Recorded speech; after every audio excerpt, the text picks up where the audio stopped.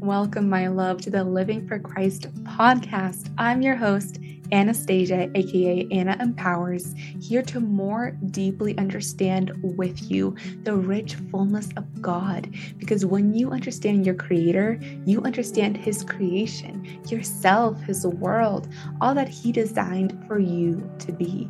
God led me out of self-sabotage and insecurity and the New Age deception by breaking chains that bound me to my past. And that is my mission here today with you, to help you in Him and in Him alone break chains that bind you to your past, break chains of shame, of insecurity, of self-sabotage in Him. So together we can be humbled and surrendered to His glorious love and unleash the gifts that He willed for us to bring into His world for Him and His glory, not for ourselves. He wants to guide you. He wants to pour into you. He wants to heal you like He's healed so many aspects of my life when I didn't even seek Him at first. God is so good, so patient, so perfectly loving. On this podcast, you'll receive inspiring stories and experiences and mistakes I've made all along the way, plus the unique perspectives of thought leaders on faith-based life and faith-based business, so that you can amplify your faith in God's work in your own life. God wants you to steward the unique gifts, talents, and ideas that He gave you. He sanctifies and clarifies your unique design the more you come to know and walk with Him.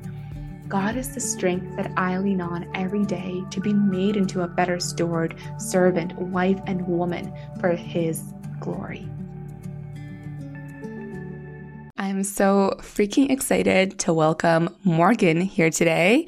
She is a relationship coach focused on breaking you out of a toxic relationship cycle, especially narcissistic relationships and other toxic relationships, and helping you learn to become an energetic match for healthy relationships, for healthy love. So welcome, Morgan. Anything else I missed? Anything you want to share about who you are, your story, kind of a little bit of your backgrounds? Yeah, absolutely. Anastasia, thank you so much for having me on. I've been so psyched to have this conversation with you. You and I just totally hit it off the other day. And I know that we're going to have a lot to bring to the table. So I am a relationship coach, specializing in helping women break free of the toxic relationship cycle and really healing that relationship to ourselves and taking responsibility for ourselves in order to attract healthier relationship. And I've been doing this since 2019. And it's really just the passion that I love to bring to the world, because I fully believe, we're making a ripple effect. Every time we heal, every time I heal, every time one of my clients heals, they're healing all sorts of relationships that are in close proximity to them and even not close proximity to them. I love that. I love that outlook. I had a conversation with a therapist of mine once who we were talking about family relationships and how when one person in a family heals, it tends to have, she said, a wind chime effect, which I love. So like one of the chimes is, what's it called? A chime?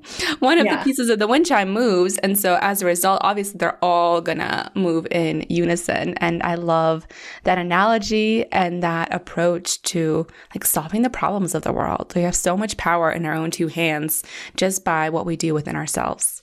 Oh, that just gave me goosebumps. And it's so true. I can honestly say my relationship with my family is so much better than it's ever been. And it wasn't because they changed. It was because I changed. And then I started interacting with them differently. And the triggers were different. And so, everything started to heal. And it all came from the internal work that I've been doing. So it really is, it goes to show that one person really can have that wind chime effect or the domino effect.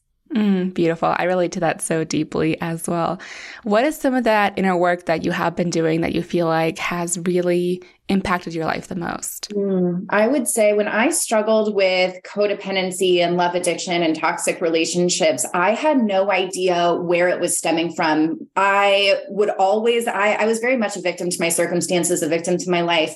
And I blamed everyone around me, all the men that I was being in relationships with. And I remember saying to myself, I'm like, how the heck do I keep being with the same person? How do I keep having this experience? Why do I keep getting cheated on? Why do I keep having, people who mistreat me? And so one of the biggest things was like being able to understand where my relationships were coming from. It wasn't by accident that this was happening. It was that I subconsciously had these patterns that were stemming from my childhood that made these relationships extremely familiar to me. And so we subconsciously go after what's familiar to us. And the way that I teach this to my clients is when we experience trauma in childhood, no matter how big or small, sometimes we don't even recognize that we did experience trauma. But when we do experience that, it disrupts the way that we perceive ourselves, the formation of our identity, and our subconscious will then seek out people and experiences that mirror what we had gone through or how we had felt. And so those people that you continue to find yourself with, they typically resemble the parent that you had the most turmoil with. And so that's why it feels so familiar. If you've been with somebody who, you feel like you've known them your whole life and, things move really, really quickly. It's because it feels like you've known them your whole life because they raised you. You know what I mean? And so doing that internal work of looking at the patterns. I'm also, certified in internal family systems therapy. And so being able to identify those patterns, inner child work is a huge piece of what I do and what was transformational for myself. And really being able to soothe and regulate my nervous system.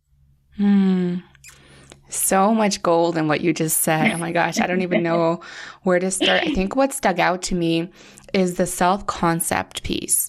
Yeah. That your self-concept is really formed in those early childhood years, especially in those years prior to age 5 or 7, when you have what's called an egocentric worldview.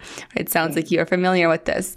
The egocentric worldview, where literally in that stage of psychological development, the world revolves around you and everything external is a result of you. So yes. If mom is sad, it's because I'm bad. I made her sad. If mom is happy, I'm the light of her life, and it's not just mom, right? It's anything external.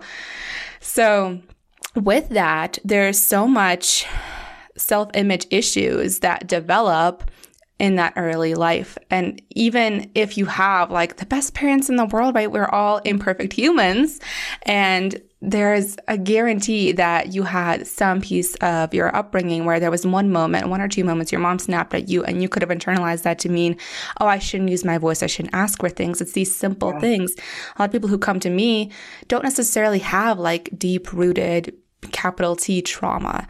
They have these smaller emotional wounds that then still manifest as really unhealthy patterns or really unhealthy addictions or cravings or self-sabotage patterns that they can't seem to shake, even though they have all this self-awareness of, oh, I think I know where this comes from. But it's deeper than self-awareness. It's like you said, it's nervous system work, it's subconscious work. Conscious understanding of it isn't really going to help us shake it necessarily. It's a good start to know kind of where to go, where to hone in on the rest, but it's not the healing step. So it sounds like you've done a lot of inner child work with like that subconscious inner child image, as well as some nervous system work, which is beautiful. What kind of inner child work approaches do you gravitate towards? What does that look like for you? I really love being able to get connected with that inner child and being able to communicate with that inner child whenever, we're feeling triggered or we're feeling sad or upset. A lot of the times we are really focused on kind of invalidating it and trying to push it away, trying to get away from it. And what I really love to do is connect with that inner child and say, what is it that you need right now? I'm so sorry that you're feeling this way, because how many times were we told in childhood to stop crying or I'll give you something to cry about, or saying, oh, that's not a big deal. You shouldn't be upset about that. And then we learn to not trust ourselves and to invalidate our own feelings and not think that they're important. And so we're really reparenting ourselves in these moments. And so getting in touch with that inner child through meditation, through journaling practices, and even through play. I am such a playful person. I'm so carefree. I truly believe, I think we all, we are all in our homeostasis state, our natural state, are playful and childlike, but we get very disconnected from that through all of the conditions that have been put on us. So even just playing and doing things that really ignite your inner child, like finger painting, or, just laughing, playing with your dog, these little moments mean everything. And so one of my favorite practices to do with myself and with my clients is getting in touch with the inner child through a meditation. And so picturing that inner child in front of you and being able to stroke her hair, ask her what she needs, and really let her communicate with you. And by the end of that meditation, usually everyone feels it can be intense. It can be sad. It can be a bit triggering at first, but at the end, normally what you experience is just feelings of peace and comfort and feeling nurtured and nourished. And that's just such a beautiful feeling. And we really notice how it gets us out of that fight or flight mode. Yeah. That's beautiful. I just ran a program called Nurture, which is an inner child intensive. That's funny that you said that word. And on the other side, I spoke about how not even at the end, but like the more you do this inner child work, because there's not really an end, right? Right.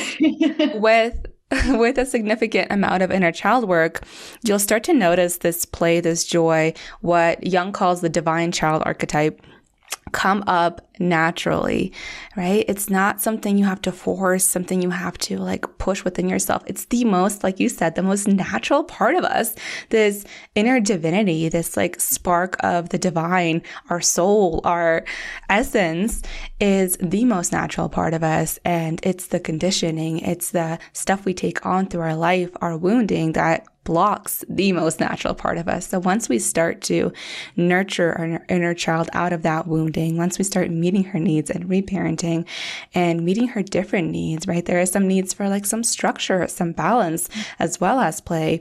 There are some needs for emotional nurturing and unconditional love, as well as like a healthy challenge, right? You're a parent, so I'm sure you could speak on this more than I ever could, because you had the privilege of raising a beautiful physical child. And I wonder how your inner child work has connected with your parenting out in the world. Absolutely. So what I noticed when I really started putting into practice this inner child work and really healing myself, my relationship with my daughter has never been better, and she's never been happier, because when we struggle with our inner child, when we have so much inner child wounding, our children are the first ones that will bring that out in us, that and our parents. And so our children will reflect, the ways that we were hurt when we were children. And so if your child has really big emotions, which all of them do, that will trigger you. If your emotions were shut down, nobody nurtured them, you were told that you weren't allowed to have them, essentially, then that can be really triggering for you. And then you shut down in those moments. And that used to be me. And that was, it's really hard to look at that now. And there's a lot of self-forgiveness to be done. And something that I've been working on, because now, as I do know these things, I see how that has impacted my daughter. But now it's like she'll have really big emotions. I remember this one time she was yelling at me, and she was trying to find all of these ways to hurt me with her words, just ways that she knew that it would hurt my feelings. And I told her, instead of telling her, go to your room, or you're not allowed to say those things, you need, whatever the case may be, a timeout. I was just like, Brooke, you can say all of these things to me, and I will sit here and I will still love you. And every mean thing that you say to me, I'm going to tell you something that I love about you. And the thing is, that doesn't happen every time. But that was a really powerful moment between me and her. And it was very healing for the both of us. And within just a couple of minutes, she started to laugh and we started hugging. And that was something that I wish that I would have gotten when I was younger. And so, we can start to heal our inner child through parenting our child the way that we wish we were when we were younger. So we can use that as an opportunity to either shut down or face it head on and say, okay, how can we do things differently? That is such a beautiful story. Thank you for sharing that. My inner child got a little bit of healing from just like hearing you say those words that I also wish were said to me at that stage in my life with big emotions, which I still have. I love my big emotions, but definitely took a while to get here, like with my own healing. But I was also wondering how this inner child work translates into your relationships and into relationships in general, because part of what I taught in Nurture was also navigating other people's triggers, other people's inner children coming out. Because what I find is 9 times out of 10, maybe even more so, maybe almost 100% of the time, a trigger is an inner child wound opened. So when somebody's acting triggered, or when somebody is really hurt or disproportionately reacting to something, it's usually their inner child, having unmet needs, and those are coming out. So we went through some practices of like how to deal with somebody else in that situation. But one thing that I noticed is the more inner work I do, it's like a preventative measure. It's like the more inner work I do, the less triggered I get, like the more just chill and happy I am in life. And the more that divine spark shines more and more, brighter and brighter, as well as the less like other people's stuff bothers me. And we can talk forever about how other people's like triggered behavior triggers our own stuff and all this.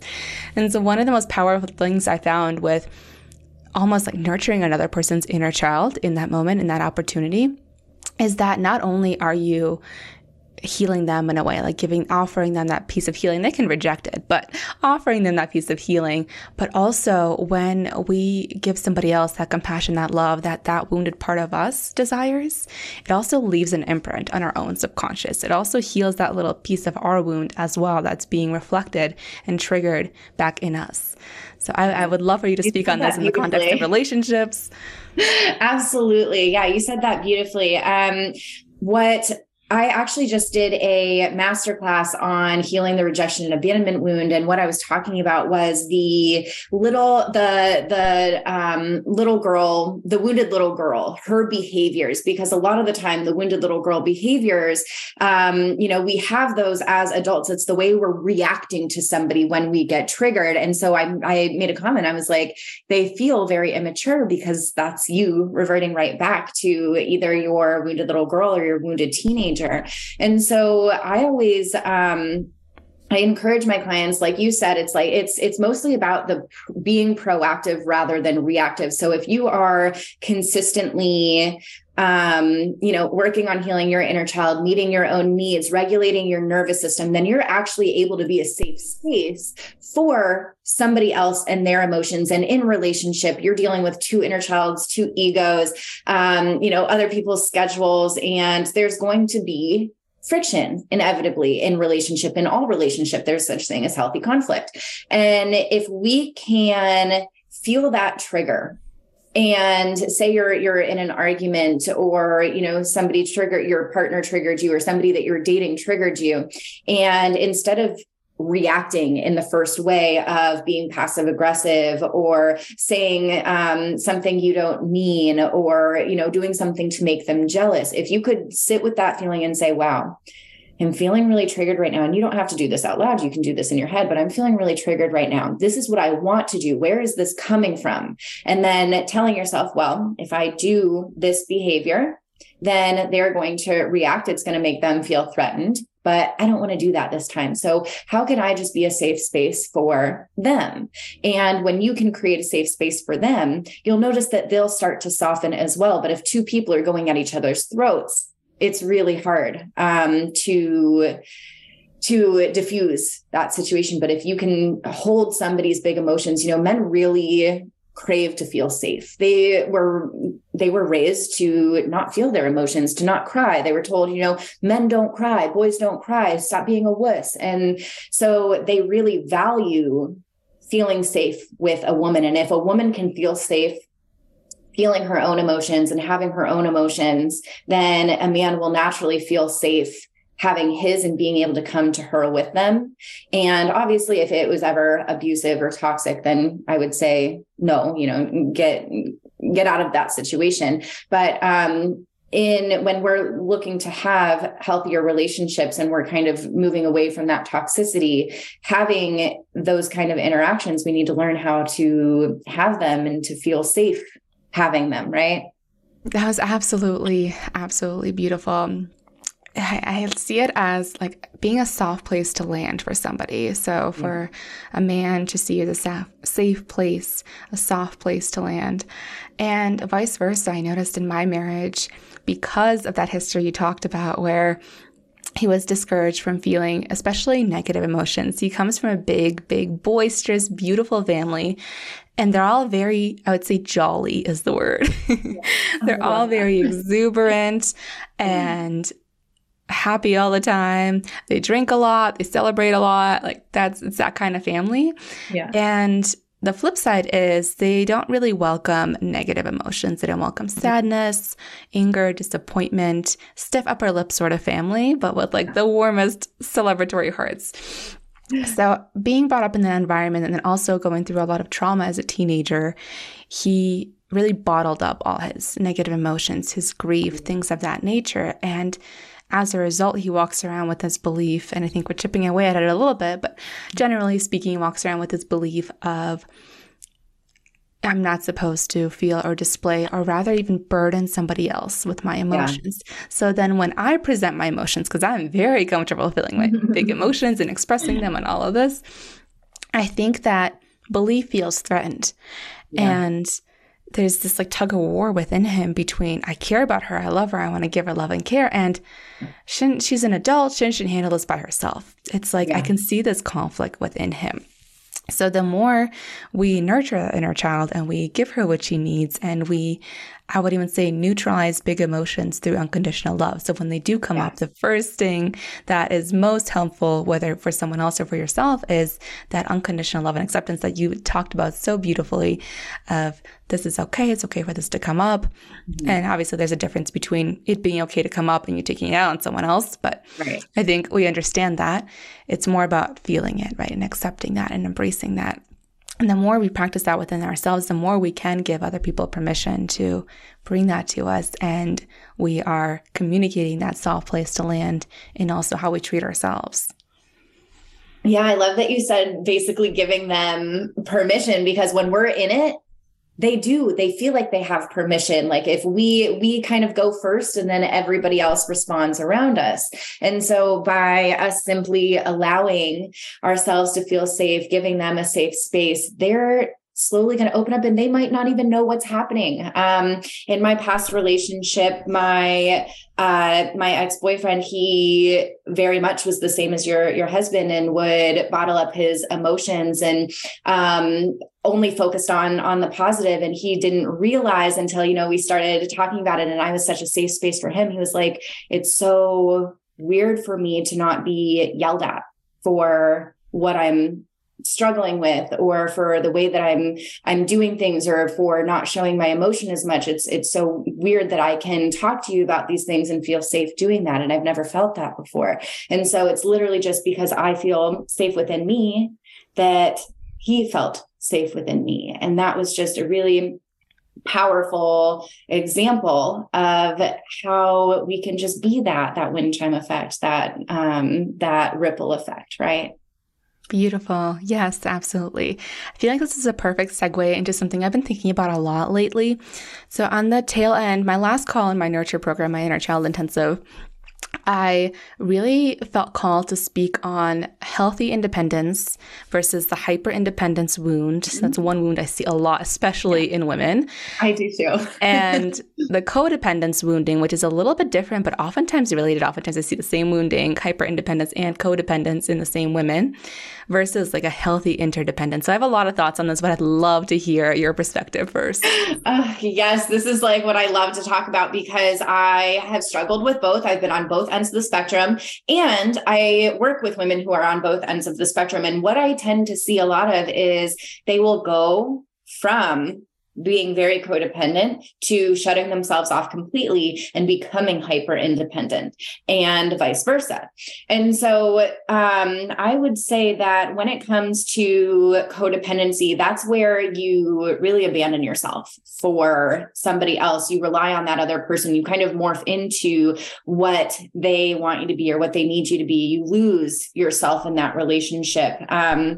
It's like you lack your own identity, and you're unsure of your wants, your needs, what you want or need from them. And there's also, with codependence, I see a lot of manipulation, and obviously it's not intentional most of the time, but the manipulation of, if I do this for you, I'm over giving to you, I'm overextending for you so that I don't get rejected, so that I get the love that I need from you. And so I see a lot of that. And that's where, we lose our identity. And then with hyper independence, it's like, I don't need anything from anybody. I don't want to lose myself in a relationship. I'm over here. There's me. And then there's no room for me to rely on anybody else. And they're both coming out of trying to protect that rejection and abandonment wound. That's what I see, is they're both trying to protect that wound of, I don't want to get hurt. I don't want to get rejected. I don't want to abandon,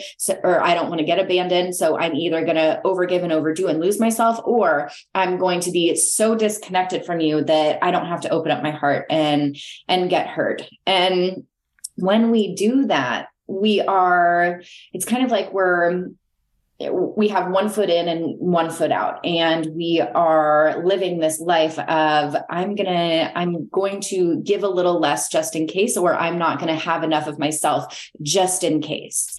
And when it comes to that healthy interdependence, it's safe for you to get your needs met by your partner, but not have them meet all of your needs. A lot of what I see is kind of like a misconception is, when you get in this relationship, all of your problems are going to go away. Everything that you ever struggled with, they're just going to save you from all the pain that you've ever experienced. And that is just not the case. If anything, you're going to be triggered a lot in that relationship, and it's going to force you to look at, they're going to be a mirror for you. And so when you're struggling with codependency, it's important to meet your own needs first and what your partner gives you. Of course, we need to have standards and boundaries, which is important for people that struggle with codependency, because they don't have those. They're either really watery in their boundaries, or they don't have any to begin with. And they're just willing to accept whatever treatment because it's better than being alone. But it's important to be able to recognize what your needs are, what your wants are, who you are, what makes you happy, what makes you not happy, and being able to meet your own needs first, get them met by your friends, your family, your pets, and then also being able to have your partner meet some of your needs as well. Because when we think about it, it's like, we put so much pressure on our partners or potential partners to pick up the slack. And we're asking them to do for us what we're not even doing for ourselves. And so we're saying, you need to treat me with respect. You need to prioritize me. You need to meet all my needs, while I'm over here doing none of those things for me. And so at the moment you are put on that pedestal, you're going to feel all that pressure, and it's going to cause a break in the relationship. It's going to cause a lot of fights. It's going to chase them away. And so that's where we have to look at, they are an equal part to you. They are giving to you. Yes, they're meeting your needs, but you're not so dependent on them, because if they do leave, if you guys do break up, then your life is not obliterated.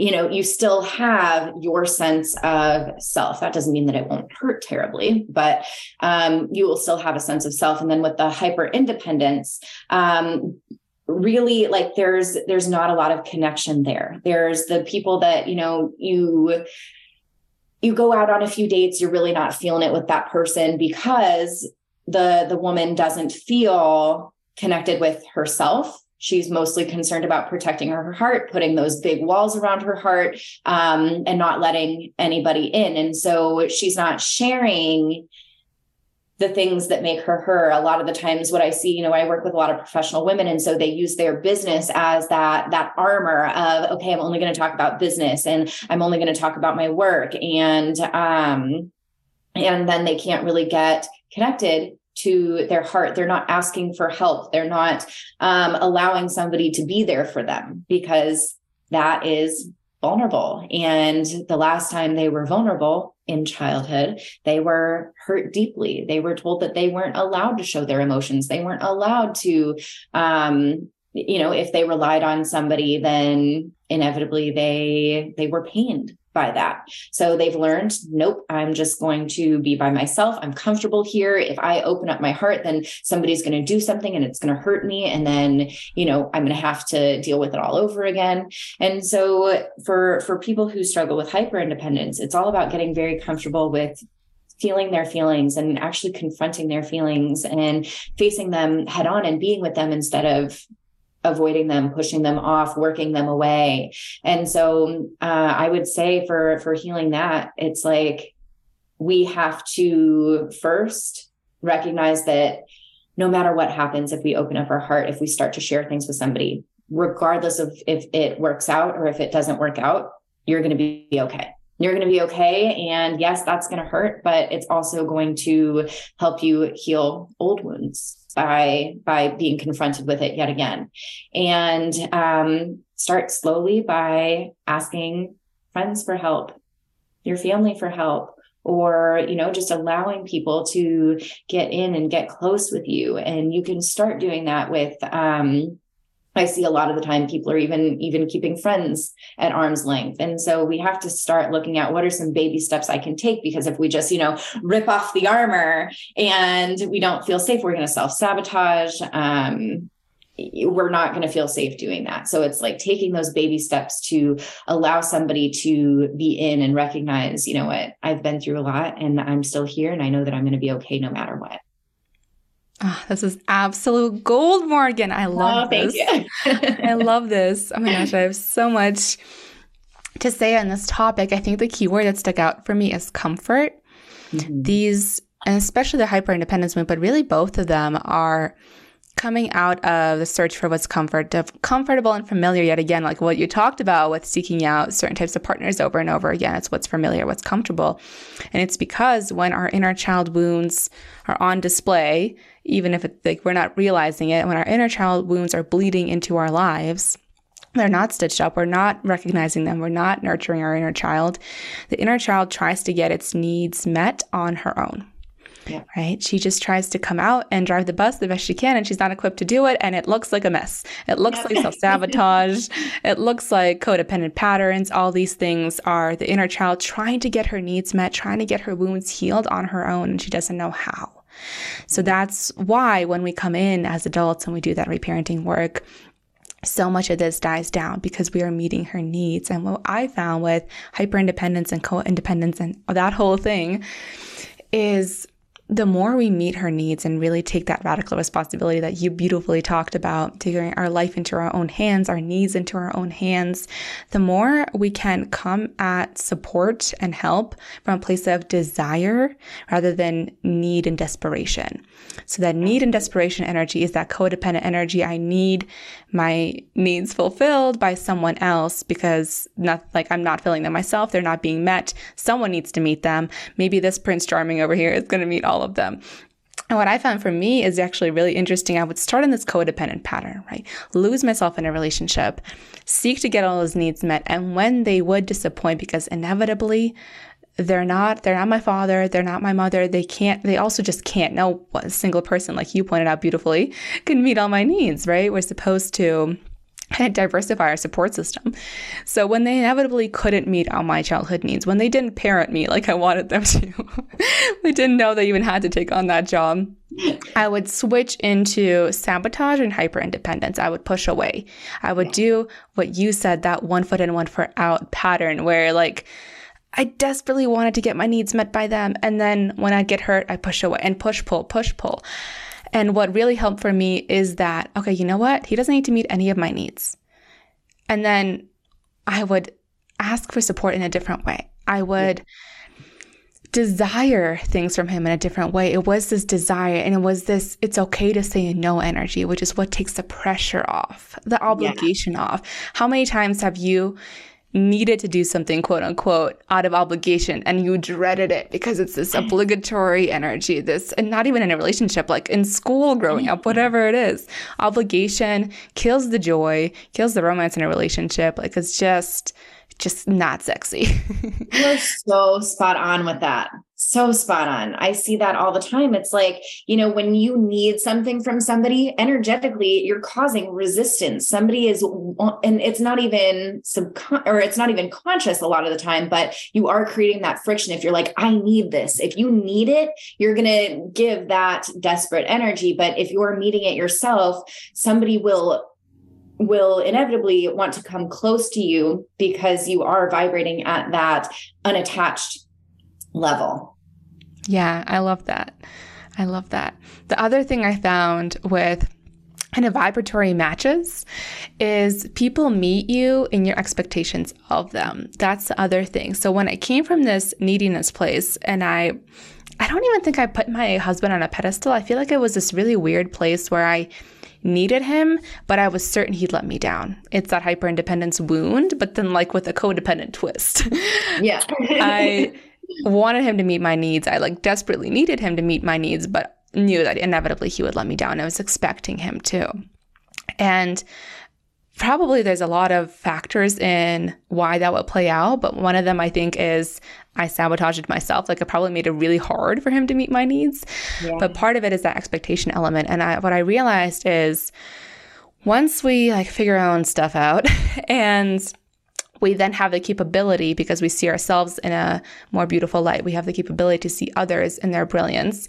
Once we bring that into any relationship, family, romantic, whatever, they will either meet us there and start behaving accordingly, or they will fall away. And what I found, like the psychological reason, there's the energetic reason. The psychological reason I found is that there's a worth mismatch. If they see themselves as unworthy, if they have a low self-worth, and yet you communicate that they're brilliant or what have you, you treat them accordingly, they will either start to shift their worth, or they will feel like such a mismatch with that energy that they have to run away, because it's just amplifying the critical feelings and thoughts in themselves. So I found that to be so helpful for like my relationships with my parents that have improved significantly since I did my inner work as well. But even that, like you said, when we treat them differently, when we respond to them differently, they rise to meet us there. Yeah, I love that. And it's so true. When we do expect somebody to just, be, when we expect them to be that certain way, but if we're expecting them to disappoint us, then they're going to energetically feel that. And it's like, well, she already thinks I'm going to disappoint her, might as well, disappoint her. And again, that's subconscious. But if we really allow somebody to rise to the occasion, and we're not attached to it, we're not trying to change them, we're not trying to force them to be something they're not, but we love and respect ourselves. And so we have these high standards, then again, you're right. They'll either raise to meet us, or they will fall away, because it's not going to be an energetic match otherwise. And that's the beautiful place, is like when we start to treat ourselves that way, when we start to meet our own needs and we start to value ourselves, we automatically raise our worth in somebody else's eyes, and they will want to treat us accordingly most of the time. Or if they're not a healthy person, then again, they'll leave. So what I realized in that energetic match too is, again, that need of desperation, or that energy of desperation, need versus desire. So when I took that pressure off my husband, even this morning, like he wrote me a cute note and put it on my bedside table. A couple days ago, he brought me flowers from the grocery store randomly, like these things that I'm going to cry. I only dreamed of. Yeah. For so many years and never received. And I never thought I would receive it from him. Like, he wasn't raised in a romantic household. His parents had the most beautiful relationship, but there wasn't like this wooing, this dating of my spouse sort of energy. My dad only did that on like special occasions, but even so, my dad was much more of a romantic, like Kevin's dad, my husband's dad. Yeah. So I never expected that from him. He didn't have that model growing up. But when I showed up differently, when I took care of myself and also like didn't put any of that pressure on him, he was happy to meet us there. What we have to realize, I think, is that the masculine wants to take care of us. The masculine wants to serve us. And what's even cooler is I think they take such pride and celebration in making us happy. So when we communicate that, when we make it oh, this will be so much fun, this will make me so happy, rather than I need this from you. Exactly. It's a totally different ball game. Yes, if somebody came at us like that, and that's kind of how we have to think of things. We have to put on like a different perspective and say, okay, if somebody was coming at me and saying, you need to meet this need, you need to do this for me, it would not be hot. It wouldn't be attractive. But if, if we come from a place of like, somebody is just so in their magnetism and they're happy and joyous, and it's like, they're just experiencing abundance. It's like somebody wants to, especially a man wants to give to a woman, and a woman is designed to receive. That's just the way it is. And so a lot of the times what I see is like women will be so shut off to receiving, but they also want to receive. So it's this very confusing energy. It's like, they don't want to receive help. They don't want to receive, like if they are, say they're a potential person did something for them and they were like, oh, you didn't have to do this, or whatever the case may be. I see that all the time. But again, later down the road, when it stops happening, they're like, why aren't you doing this for me anymore? I need you to do that to make me feel good. And the energy is just mismatched. And so when we can come from a place of like, I'm going to do this for myself, I feel so good, I'm receiving, it makes somebody want to give to you more. What I've been playing around with these last few weeks is like, really being in receiving energy, saying I'm a magnet for receiving. I'm open to receiving. And I have received so many gifts from people. And I've been just like really strengthening that muscle. I went out on a date the other day and like laughed about, I just moved into my new home and I hadn't gotten a new toaster yet. And I was like laughing that I burnt my daughter's toast 3 times in the oven on broil. And so the next day I opened my door and there's a toaster with bread on my doorstep. And I was like, oh my gosh, that's so funny. I wasn't needing that from that guy. I was just playful and silly and, telling a funny story. But if I was like, oh, I need a toaster so bad, like blah, blah, blah, blah, blah, that would not have been the same energy. That wouldn't have made him want to get me a toaster.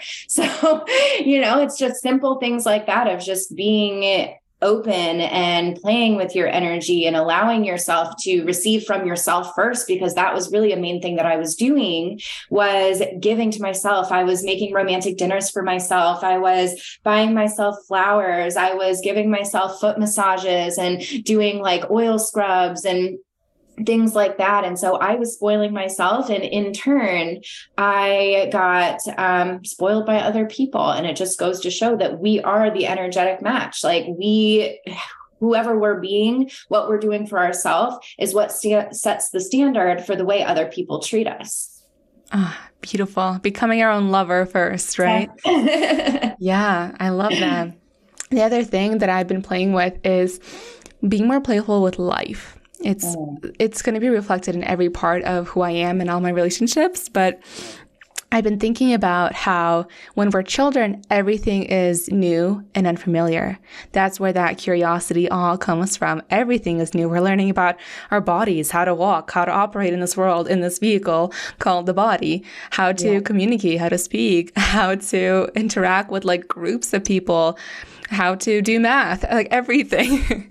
We're learning the whole world completely from scratch. And so everything is new. Everything is unfamiliar. On the flip side, that's probably why some structure is really important, especially for younger kids where everything is new. But regardless of that balance, now it's the exact opposite. In adulthood, we really seem to value like having our stuff together, right? Being really competent in life, feeling like we know a lot and, are really proficient in everything we do in life, rather than that beginner energy, that playful energy, that discovery, that experimentation. So as we get older, I feel like part of the definition of adulthood in society is I'm good at life. I know what I'm doing. I think that if there were a phrase for adulthood in society, it's I know what I'm doing. So bringing in more of the unfamiliar, like I've been taking lots of different classes, like doing lots of different things out in the world that are new, that I've never done before, taking dance classes, taking art classes, like going into new like spiritual avenues that we talked about. So that has really, not only does that help with the resilience factor of I can take on challenging things, but it really brings that play, curiosity, beginner energy back in, brings that inner child back out in a really healthy way, like childlike versus childish when we're triggered. And that's been a game changer for me of seeing life in a more lighthearted way again, like bringing that divine child out, the divine spark where life isn't so serious. I agree 1,000%. You know, as adults, we're creatures of habit and we get very stuck in a monotonous life. And, you know, we do what we've always done, whether that's a good thing or a not so great thing. And I do believe that we need more play in our lives. We need to approach relationships with more playfulness. We need to approach conversations with more playfulness. We need to approach dating with more playfulness, because I see a lot of people complaining about dating. Oh my gosh. I would say that is one thing that I kind of cringe at, because people are constantly saying, oh my gosh, online dating sucks. There's no good people out there. You know, everybody I attract is, I don't have a connection with. And the thing is, it's like, they're getting so disappointed and let down. But if we could look at it more as a game, if we can gamify it, if we can look at it as a lesson, a teacher, curiosity, really bringing curiosity. Oh, what was the purpose of having that date? What was the purpose of having that relationship? What was the purpose of this miscommunication? How can I be more curious about it? How can I bring more play into my everyday life, but also my relationship, the way that I communicate? Because I think we kind of get a little bit lazy with that. We get too comfortable in just like getting it done, having the conversation, getting it done, doing the chores, getting it done. Just like you, like I've started to bring more play into my life, because my life got very monotonous and I was getting very bored. And so I started pole dancing classes, belly dancing, kickboxing. And, you know, it is kind of intimidating at first to go to these new classes and be like the new person. But it also does, as you said, it creates resilience, and it's bringing in new energy that is so necessary to kind of bring us out of that stagnation. Oh, beautiful. Yes. I remember when I was dating way back when. It wasn't actually that long ago. I haven't been married for that long, but in 2016, 2017, I was really like dating for the first time. I was still in college, and I was a serial monogamist prior to college. So can you imagine, like, little tiny teenage me? I was in a relationship from like age 12 to not in a single, like I was in a series of relationships from age 12 to college, so like age 18. Nutty. So like my whole developmental, what's the word? That developmental period of my life, this key developmental period, I was always attached to someone else, and very much in that codependent way. So in college, I was like, okay, I'm going to be single for a while, do this thing. A lot of unhealthy sexual relationships, however, but still, I did manage like being unattached romantically. Yeah. And then I got to this place in my life, senior year of college, I think it was, starting maybe about junior year, where everything felt so good. I felt like I had hacked my life. I felt like every category was doing awesome. I was doing awesome in school. I had a beautiful community of friends. I was taking care of my body, all the things, right? Yeah. I was feeling so good. And so I decided to start dating, like Tinder dates and other things like that. But like actual dates, like going out to dinner. I was living in New York City at the time. Going out to dinner, like going out to get a drink, what have you. It felt so adult, felt so Carrie Bradshaw. And there was zero expectation at that point because my life was so good. I had no need. Again, that obligation, the desperation was gone. It was very much just like, well, let's go meet some guys. And that was so fun. I'm also somebody, as you can tell by what we're doing right now, I love talking to people. I love learning about people. It's like my jam, hence why I coach, hence what I do, right?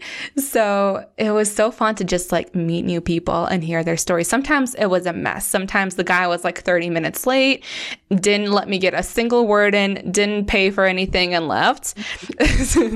Rare though. Usually it was just like a normal guy, no spark, that's it. And most of the time it didn't go anywhere. Like I didn't sleep with any of these guys. It was just, we got a meal and all of that. So it was fun. It wasn't productive. It's not how I met my husband, but that wasn't my goal. I wasn't even, by the time my husband did come into the picture was ironically that same year, because I was just in this energy, right? When I least expected it, I met him. I didn't really like him at first, but that's beside the point. That's always how it goes. Yeah, I didn't really like him at first, but he pursued me heavily, wore me down. I realized how brilliant he is, like how smart he is, and that really attracts me always. It's the mental. Yes, me too. Yeah. So we got pretty romantically connected. We started liking each other a lot. And I was like, I don't want to be in a relationship right now. Maybe we should do an open relationship. Like I'd never done an open relationship, but I was just like really scared of being tied down for the first time in my life. I was really scared of commitment, partially because all my friends were very committophobic, but partially because I did just develop this single identity and I was afraid of getting lost in a relationship again. I was terrified. I did everything in my power to not do that again. Once we did enter that relationship, spoiler alert, I mean, we're married now. I think it's clear. But I succeeded in that. I learned a lot from my past codependent relationships, but there was still a little bit of that need meeting. But I was so scared of entering that relationship. I didn't want it. There was no desperation. There was no need. And that's why I believe it found me. That's why he found me at that time. Because I was in this I don't need a man, but not in a pushy, pushing someone away energy. Just very much if it comes, cool. I'm not even sure I want a relationship right now. Yeah, I think that's such a beautiful story and so important for everyone to hear, because it's like when we least expect it, when we're unattached to the outcome, when we're needing it and we're having all these expectations of our dates and, we're putting so much pressure out there, we're creating so much resistance. But just as you mentioned, when there's no expectation, when you're having fun, when you're living your life for you, that's when all resistance subsides and it begins to come in. And it's such a beautiful thing. And I think that dating is such a wonderful way to be able to learn about yourself, who you are, what you like, how you exercise your boundaries. And I think a lot of people get caught up in, I guess what I want to say is snatching the first person that comes along, no matter how unaligned they are. And that's what I also see a lot of is, this guy is interested in me. I'm going to, enter in a relationship with him very quickly, very early on, even though we're misaligned. And I'm not going to date any more people. But what I believe is we should date. We should have fun. We should learn how we are in these experiences and date for a long enough time before giving commitment or accepting commitment to ensure that this person is who they say they are, who if they are going to have their actions align with their words. Because a lot of what I see as well is people get into these relationships and then 6 months down the line, a year down the line, they are completely different. And it's because nobody took enough time to say, does this align with me? Is this what I really want? Are there any red flags here? Does this feel good to me? And so I think it's really important to just take your time. And when you feel good and you're having fun, then you won't accept treatment that makes you feel any less than that. I love that. Have you read Miguel Ruiz's Mastery of Love? No, but I might have to now. I definitely think you ought to. It's the same author as The Four Agreements. Oh, beautiful. So it's that author. Yeah. And it's all about love and relationships. And one of the things that stuck out to me, I did not do this. It worked out anyway, because there's this core value match. I feel like my husband and I are super, super different on the surface, but completely the same on everything that matters, which has made big decisions super easy. I hear about marriages where they have a hard time deciding where to buy a house or things like this. And we've never disagreed on anything besides like, what do we want to do for a date today? Oh, I don't want to do a date today. Things like that, like the small things. Yeah. So that worked out beautifully. But what he advises is to get in a relationship only with somebody who you don't want to change at all. Yes, exactly. Yeah. So I feel like as women especially, we want to tinker, we want to upgrade everything, we want to upgrade ourselves, our life, and we do the same with our men. And not only does that make them feel, at least I can speak from experience, how it makes the men in my life feel, it makes them feel like insufficient, it makes them feel like not enough, it makes them feel not good enough because I'm constantly trying to change and upgrade you. I'm not good enough as I am, right? It makes them feel like that, as well as it makes you unsatisfied. You're constantly looking for the problem to fix. And I'm speaking for myself. Like that's how I grew up too, is in a household where problem solving was very empowering. Like I know how to solve a problem like that. However, I'm always looking for those problems to solve. So from that mindset, we just pick people apart, man, and then think that we can upgrade them. Yes. And that's that mothering energy. We want to fix, we want to help. And we're like, look at how amazing you'd be if you could just tweak these little changes. And it's really just, it's not fair because I know that I have been in relationships where men have wanted to change me and it didn't make me feel good. It made me feel very inadequate. And it's not like they were even saying it to my face, but in subtle, body language and certain judgments. And it didn't make me feel good. And I've also been the woman who is like, oh, I see you have health issues, or I see that you have this issue. Here's what you can do. Here's a link for this. Here's skincare. Here's this. And it's like, oh my gosh, I'm mothering this person. And that mothering energy it allows men to be more in their feminine. They get lazy because you're taking up all the masculine space, because mothering, as much as you think it would be feminine, it is actually masculine. And so that's how we start driving away healthy masculine men, or we get in relationship and the husband gets lazy, or the partner gets lazy because you're doing everything. One thing that I was thinking about this last night. Have you ever watched the show Everybody Loves Raymond? No, I haven't.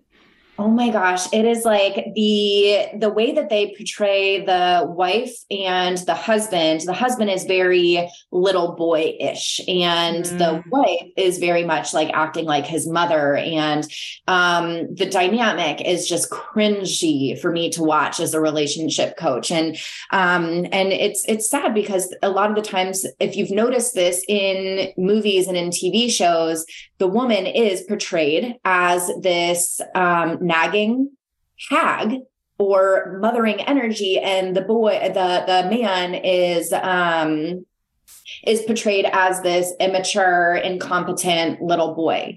And it's just so not the healthy dynamic that we really want for our relationships, but we see it so often. It's almost like it's a condition. And we've probably seen our mothers parenting, or our mothers mothering our fathers. And, we see that a lot, but what's really important is to recognize, like, we want to allow a man to be in his masculine by not trying to change him. We trust that he's going to make good decisions for you, for the relationship, for himself. And when you don't trust him and you do nag him and you do try to change him, it makes all of that go out the window. Yes, absolutely. And the number of times I've done that, especially in my early relationships when I was a wee little teenager. And I still, even then, because you said all that modeling, all that conditioning, I hear you on that. For me, the example of that is Modern Family. I feel like is a really good one. But I also I think it's in so many TV shows. Anywho, I did that a lot with all my relationships, including the one I'm in, and I'm just like now stepped out of that, and it's been miraculous. But I also found that when we broke up, they would step up in all the ways that I desired. So they heard me the whole time, but that energy, being surrounded by that mothering energy, prevented them from being able to step into that power and actually do something about it. Now that I've stopped nagging my husband about all the things I've always wanted, and that's not just ready to make you know, it's like he started working out. And that's not something that was taught to him at all. Yeah, it's like it was very hard for him. And he finally stepping into that because he's finally feeling a little bit more confident now that I'm not constantly taking that power away from him.